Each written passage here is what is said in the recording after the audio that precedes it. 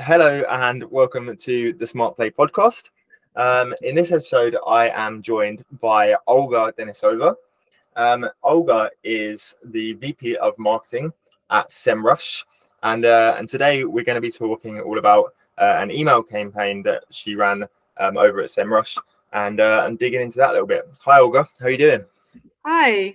Thanks for having me, and thanks for the intro. I'm doing well. How are you?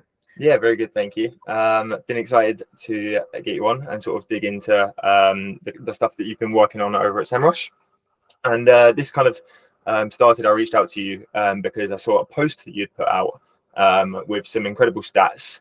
It looks like you've been working on some amazing stuff in the email world and getting some great results sort of over the past 2 years. So we'll dig into that in a second. But if you just want to tell us a bit about yourself and sort of your story, and then we'll go from there. Yeah, of course. Yeah, there has been a lot that we've done within email marketing in Semrush. I've been with Semrush for 3 years now. Prior to that, I had experience in startups, all types of startups, mostly IT, and also bigger enterprise experience running campaigns in Veeam, which is more like enterprise company data production leader. And in short, I would say that I spent like almost 15 years doing marketing in IT. So Oh, wow. I have been through a lot, and I've done a lot, and this is what I think makes my journey really, really exciting. Just because I have hands-on experience across many fields, but at the same time, since it's very rapidly developing industry and very rapidly developing niche, if we talk about like marketing, there is so much more for me to learn. Like it's everyday learning, and I'm quite sure we're going to tackle that as well within email marketing. Like you Sure. need to learn every single day. Yeah, it's amazing how many of these conversations I have, and it always comes back to like just constant learning. I think as a marketer, you have to have that about you. You have to be somebody that enjoys learning and just running with constant change. So yeah, no, definitely really cool.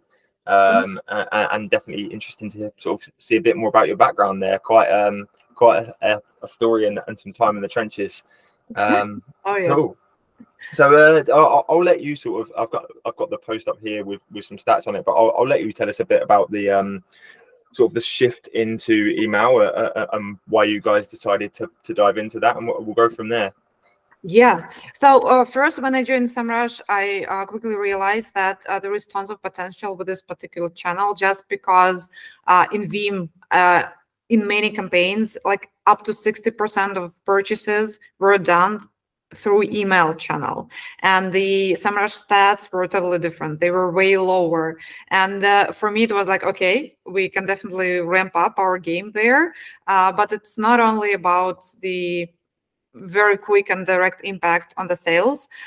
Email is also very, very cost effective, especially nowadays, right? When CPC is rising and there is like tougher competition, and paid advertising as Sure. your game requires quite long-term high investments, and email is kind of a knight in shining armor in terms of cost effectiveness.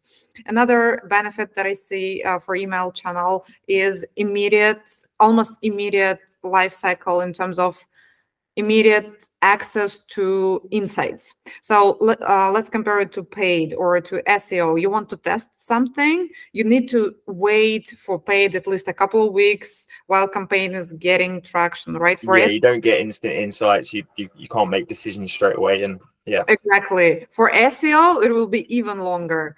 Within email, you can run a test and be quite confident about results within 3 days. So, and this is like almost immediate access to really valuable insights. And another thing on top of cost effectiveness, in terms of very quick direct impact on purchases and immediate experimentation, it is very much personalized. And it means that it's the only channel where where you can establish this very personal connection to every single user. Again, no other channel can boast that. And last but not least, you get access to users who are mostly pre-converted, right? So we're talking about definitely bottom of the funnel, because they already trust you enough with giving their personal information, which is email, and you also get access to their undivided attention. Again, it's not the case when we talk about SEO or especially about paid. So tons of benefits, and my take on that was we definitely need to give it a better try. Yeah, so amazing. So you've sort of come in, you've seen that there's like this huge opportunity there with your background, but also like, why aren't we executing on this, and why, like, there's too many benefits to ignore. Yeah, I love it. And I think a lot of people, they see these sort of opportunities, but they don't really know where to go, and they're like, I don't. Yeah, but just when you weigh up that many pros and cons, it just makes good sense, right? Yes. To your point, everyone. I think I've never met a marketer who would say that, yeah, they don't believe in email completely. Though recently I have stumbled upon several posts in LinkedIn saying that email is dead. And my answer to that is like, guys, you probably don't know how to cook it. Yep, 100%. I wrote a post about this recently myself, and like, it's a big bugbear of mine. I'm like, very few channels are actually dead. If you know what you're doing with them and they work for your audience, you're going to get results. And email, of all things, I think is far from dead. Yes, absolutely. Like, and in general, my take on marketing is that there is no silver bullet. At the same time, there is no dead channel. It's always that you either don't know how to work with that, or again, you lack insights, but there is no easy wins anymore. Hey, it's Sure. not 2014 anymore. When you would introduce a referral program and it's going to be like boom. So, yeah, that's it. going back to the email channel, it means that if your email marketing channel is not working, you need to uncover it like onion, like layer by layer. And in our case, it was a lot of fundamental mistakes. So first and foremost, and this is a usual case in many companies. I would say probably 90% of companies who do email, they usually do email marketing communications in a very irregular manner. The usual thing is, okay, we've got some huge press release or product release coming. Why don't we do an email blast? And then boom, there is an email blast. So it's usually sporadic, unconnected messages. Sure. And obviously it's not converting because, hey, all of us are also users and we don't appreciate like random messages. Just junk mail, yeah. Exactly.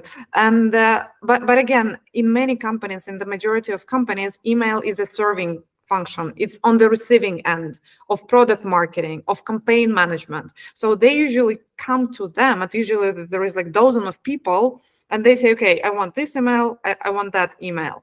And so email is like, okay, we need to marry all of it somehow, but sometimes they succeed, sometimes they do not. And we quickly realized that, okay, we cannot live with this, again, unconnected, one-stand messages. We need to connect it somehow. And this is when we came up with this idea of, okay, why don't we introduce regular types of mass emails, newsletters, tied to a certain pain point, and sure. Tied to certain audience. So, for example, there are a lot of marketers in the Semrush database, and they aspire to be a CMO someday. So why don't we introduce CMO newsletter and share like all the insights from the executive level on marketing? On the other side, okay, we need to educate people about how they can market, not necessarily with the use of Semrush, but also with the use of Semrush. Of course, yeah. Yeah, and this is where we introduced educational newsletter, and it was a regular communication. It is still a regular communication where we educate users. We do not sell them anything. We say, okay, this is what you can do, and this is how we can help you succeed. And people, users, well, we all love repetitiveness, and we all love what we are familiar with. Yeah. And the moment when you gain the trust that, hey, every single week or every single month, you're going to find really great insights, tips, and tricks in our educational newsletter, this is when it starts working. So there is no random emails in your mailbox anymore. And people actually look forward to your emails because you know what to expect and they are confident in the quality of the content. So this was, I would say, the paradigm shift in general, how we perceived email. So going from serving function, we ended up with owning function. So we came to the marketing teams and we said, okay, this is the types of newsletters we want to produce. These are the types of automated tracks that we want to produce. These are our expectations from content. And this is when the whole game changed. Yeah, I can imagine. I mean, a huge paradigm shift there. So I guess I've got a couple of questions that I'd love to find out a bit more about then. So the first thing to me, like having worked in like various teams and stuff like that, is like, how do you get everybody on board with like, okay, we're focusing, our thing needs to contribute towards email effort? Yeah, I'm a firm believer in targets. We need to have shared targets and it should be a two-way street. So if I come to any product marketing person and say, okay, I need content, and the other person doesn't get anything in return, it's like, okay, they're doing me a favor. And at some point, their motivation is going to decline because, hey, to be fair, they have their own agenda, they have their own priorities. So for me, it's about aligning targets between different teams. So to give you an example, we work with units, product marketing units, and they have their own KPIs in terms of purchases, in terms of trials. And we partner with them. We say, okay, this is how many trials or revenue we can generate through the given activities. And so once we're able to map targets and have joint targets, it's like, it's no competition of goals anymore. It's the same game and we're in the same team. No, I love that. And that's sort of that mentality shift again. It's all about shifting like the internal thinking. So yeah, really, really cool. And I guess once you've got everybody to shift that thinking and everybody's running in the right direction, then you can start to make real change, right? Yeah, absolutely. And another thing here, and this is very essential, for years, email marketers used to report on open rates, send rates, deliverability, CDR, click to open rate. And for many other marketers, it's like, okay, what is it? Why would I care? And so it's so essential to measure email marketing by generated revenue, by business metric. So this is where you are aligned with everyone else across the board, because you report on money and you report on actual very tangible value that you produce, not like, oh, we increased our open rate and and the meaning what does that mean?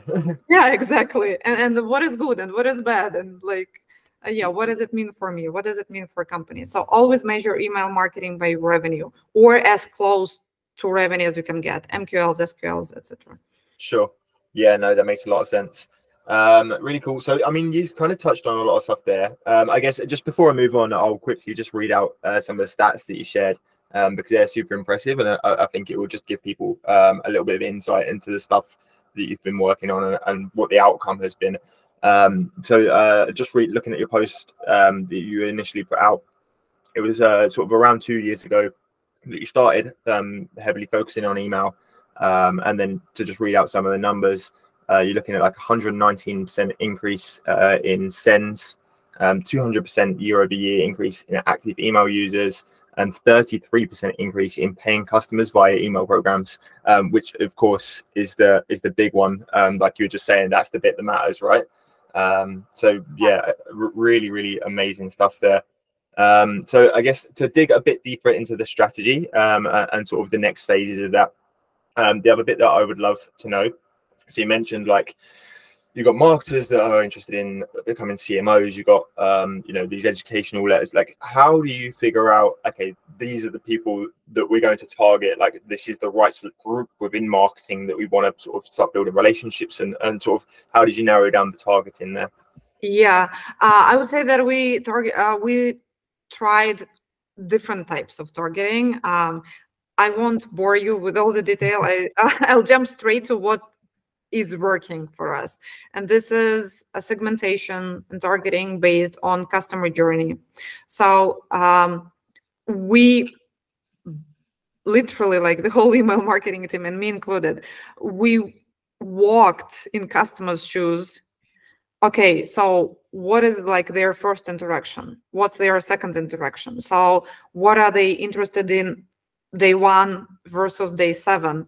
And aligning all email marketing communications to customer journey is essential, because in this case, you don't interrupt, you actually help. Oh, this is your day 1. This is what we would recommend you doing. So that's segmentation principle number 1, aligning content and segmentation to customer journey. Segmentation principle number 2 was about users' personas. And this is, I would say, quite typical, right? So every company has different persona types. We also do have 3 types. But also on top of that, we segment by products that users show their interest in. So again, we don't want to sell specific product. Instead, we want to understand your interest and then serve you the necessary content. And I can also share our unsuccessful experience, since you already know what worked for us. Also want to share what yeah, please. I'd be fascinated to find out. RFM model, like recency frequency monitoring model, where you segment by these parameters. So we tried it, we worked hard for like half a year, and it never really kicked off. And I think the reason for it is because it lacks individuality, it lacks personalization, because you basically have like several gigantic buckets, and they don't have any, again, individual appeal and approach to that. So again, you see that I'm very likely to convert, that I visited the product recently and quite frequently. But what type of content should I send to you? Like, share this product, what is your interest? And so you see some. Yeah, which is really like the whole point of targeting in the first place, right? You want to make sure that the person you're speaking to is getting the best message for them, not just, oh, we're going to put you into this persona type and here's a message that fits you and a million other people. Like, it needs to be more personal than that. So Exactly. yeah, no, it makes sense. Yeah, exactly. So this is my anti-recommendation.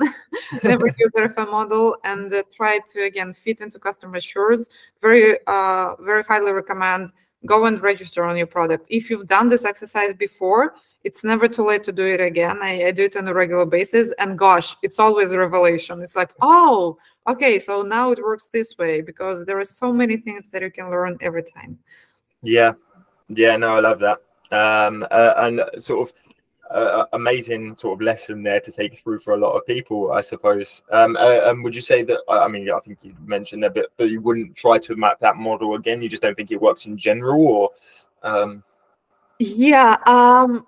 So I worked in 2 companies, like with giant email databases. It didn't work in both. So again, this is like my personal approach. Yeah, of course. Probably it works for someone, but again, if you already see, I'm a big fan of personalization. Yeah. And this is also one of our key learnings, and this is our key target, to personalize as much as possible. And within RFM model, it's more about, again, frequency, like being very up to speed to serve the message, but it never actually helps you understand what type of message you want to send. So the biggest learning for us also was that it's really hard to understand, with very high credibility, to prove that, okay, if user has been that many times within the product, they're going to buy. I mean, and within RFM model, you kind of have to establish, this threshold, these boundaries. Okay, this is frequent enough, this is not frequent enough. And so you end up either with over segmentation, with too many buckets, and you're not sure, okay, so how should I message to person who has been on the product 12 times versus 50 times. So Sure. again, for me, it was not really insightful. But yeah, no, please do share with me, anyone. Please do share with me if you have had positive experience with them. So I will be all ears. Trust Yeah, we'd love to know how you got that working. me. Yeah. Yeah, no, really cool. Really, really insightful. And just, I mean, you keep mentioning it, but I love the personalization touch. I love the fact that you keep coming back to like, how can we make this tailored for the individual? How can we make it a better content experience, a better consumer experience, and let that sort of build into sales and stuff. It's a great approach, and I love the mentality there. Yeah. Cool. So I think you've kind of just shared the biggest one, but like, were there any other lessons that you think you'd take away from sort of the campaign and the strategy and the stuff that you've been working on that you'd sort of want to share with us? Yeah, of course. I think one of my biggest lessons was that there is no industry practice, best practice. Mm-hmm. You need to establish your own industry best practice. So to give you an example, when it comes to personalization, the immediate first step is, okay, you need to use a person's name, otherwise it's not going to work. And surprisingly, but adding or not name of a person, of a recipient, never actually has driven a change for us in the results. So amazing. no, none of our metrics changed actually.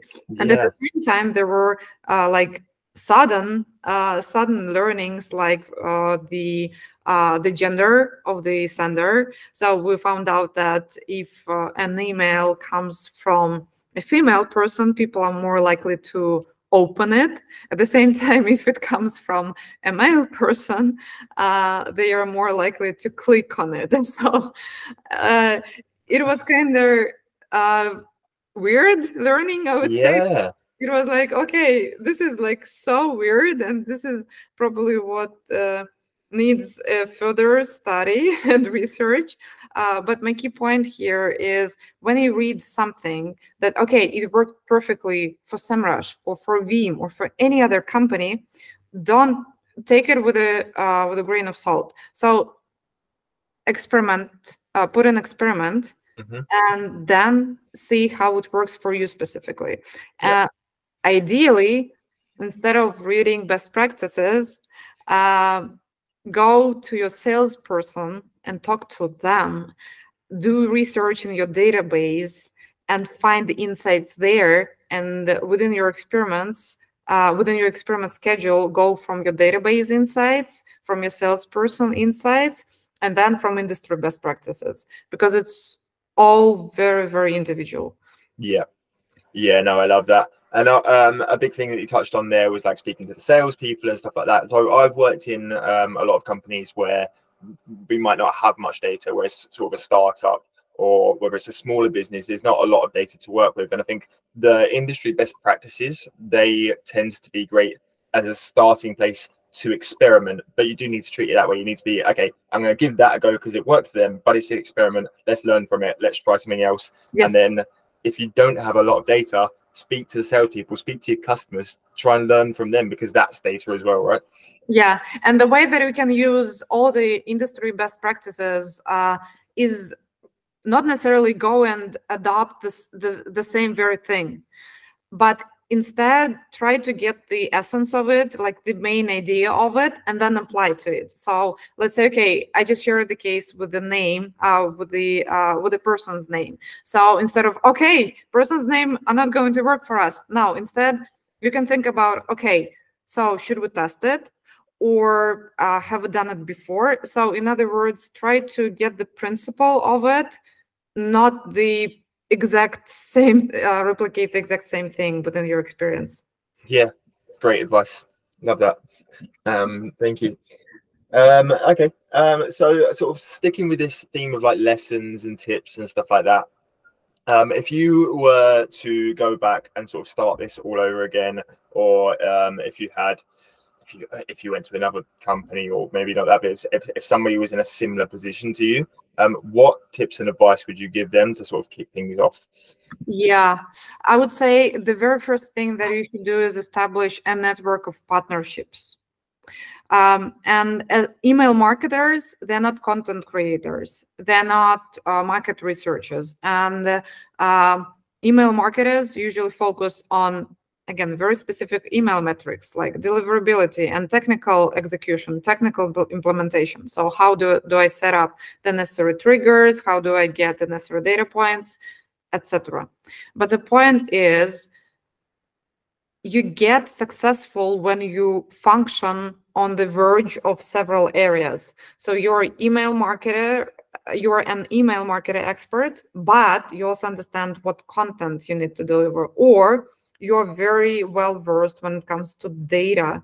And obviously you cannot be, jack of all trades, and you need to find partners who will be advising you of, again, what type of content to put there. And this is where I can share the way that we started working on the content of our emails. So again, before it was that email marketing used to be, again, a serving function. Okay, we get the content, we get this design, we send it. That's it. Yeah. At some point, we're like, wait, but we know all email marketing communications that go out. Shouldn't we also have a say in terms of what should be created?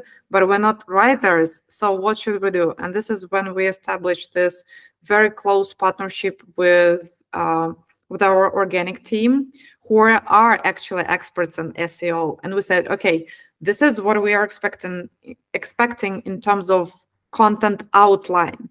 Like, these are the points that we can get. These are, the topics that perform for us, headlines that perform for us. But at the same time, the content creation is handed over to them, because we're not naive to believe that we're going to create great newsletters. We're no SEO experts. So this is where content writers come into place, but they already have some guidance from us. And this is what made our content, really, really insightful. This partnership, we provide you with insights. Yeah. You provide us with content based on these insights. So my advice, go and find partners. Yeah, great advice. Great advice. I love it. And sort of build those relationships and get the two-way street going again, right? Yeah, exactly. Yeah. Cool. Yeah, cool. That's amazing. Was there, I guess, before I move on and wrap things up, I'm very aware of time and stuff, but was there any other big sort of things that you wanted to share, or big tips you wanted to share with people from the campaign and from the everything that you've learned? Yeah, I think one of the things that also was a big learning for us is the visual part. I hope not to offend anyone, but we're getting lazy nowadays. We don't want to read longer emails. We don't want to actually, go and find, this thing that we're looking for. Instead, we want to see a funny video or, a really good infographics. And visual part cannot be underestimated in email. Our previous versions of emails were really lacking this visual appeal. I mean, they were fine, and many companies would be more than happy with that. But again, sometimes they were lacking, this, I would say, tone of voice, but in the visual part, they were kind of boring. And so this is when we partnered with the creative team, and they say, okay, so why don't we add some, color, some mood to our emails? And this is when we opened, the creative box, and we got a dedicated email designer, and it kind of turned around the whole game. Yeah.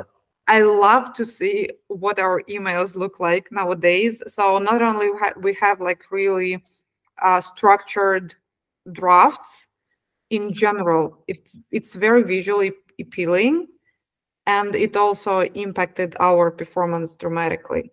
So this is something that I would love to add.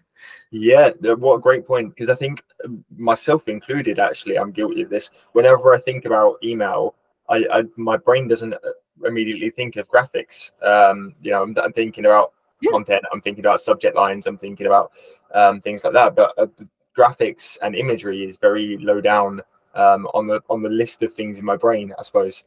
So a great point to add, and I'm sure something that a lot of people would benefit from playing from a bit more. Yeah, Yeah. Yeah. No, I love that. Thank you.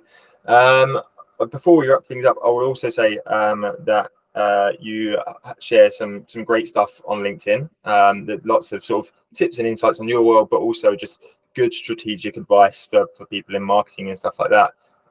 So definitely go give you a follow on LinkedIn. And yeah, thank you for sharing the story with us and stuff like that. It's been really really interesting. Thank you so much for this conversation. Imagine or not, but while talking, I was like, oh gosh, we learned a lot. It's always cool to reflect on these things, right? Yeah. And I always think that's crazy. Like whenever you, actually, I found it a lot when I started posting on LinkedIn, and you get more reflective on the stuff that you've worked on in the past. You're like, oh, actually, like we've done quite a lot in the past, however many months. Like we've learned quite a lot of stuff over X many years. So yeah, no, great point. And a great final note. Thank you for coming on, and it's great to chat. Thank you so much. You have a good one.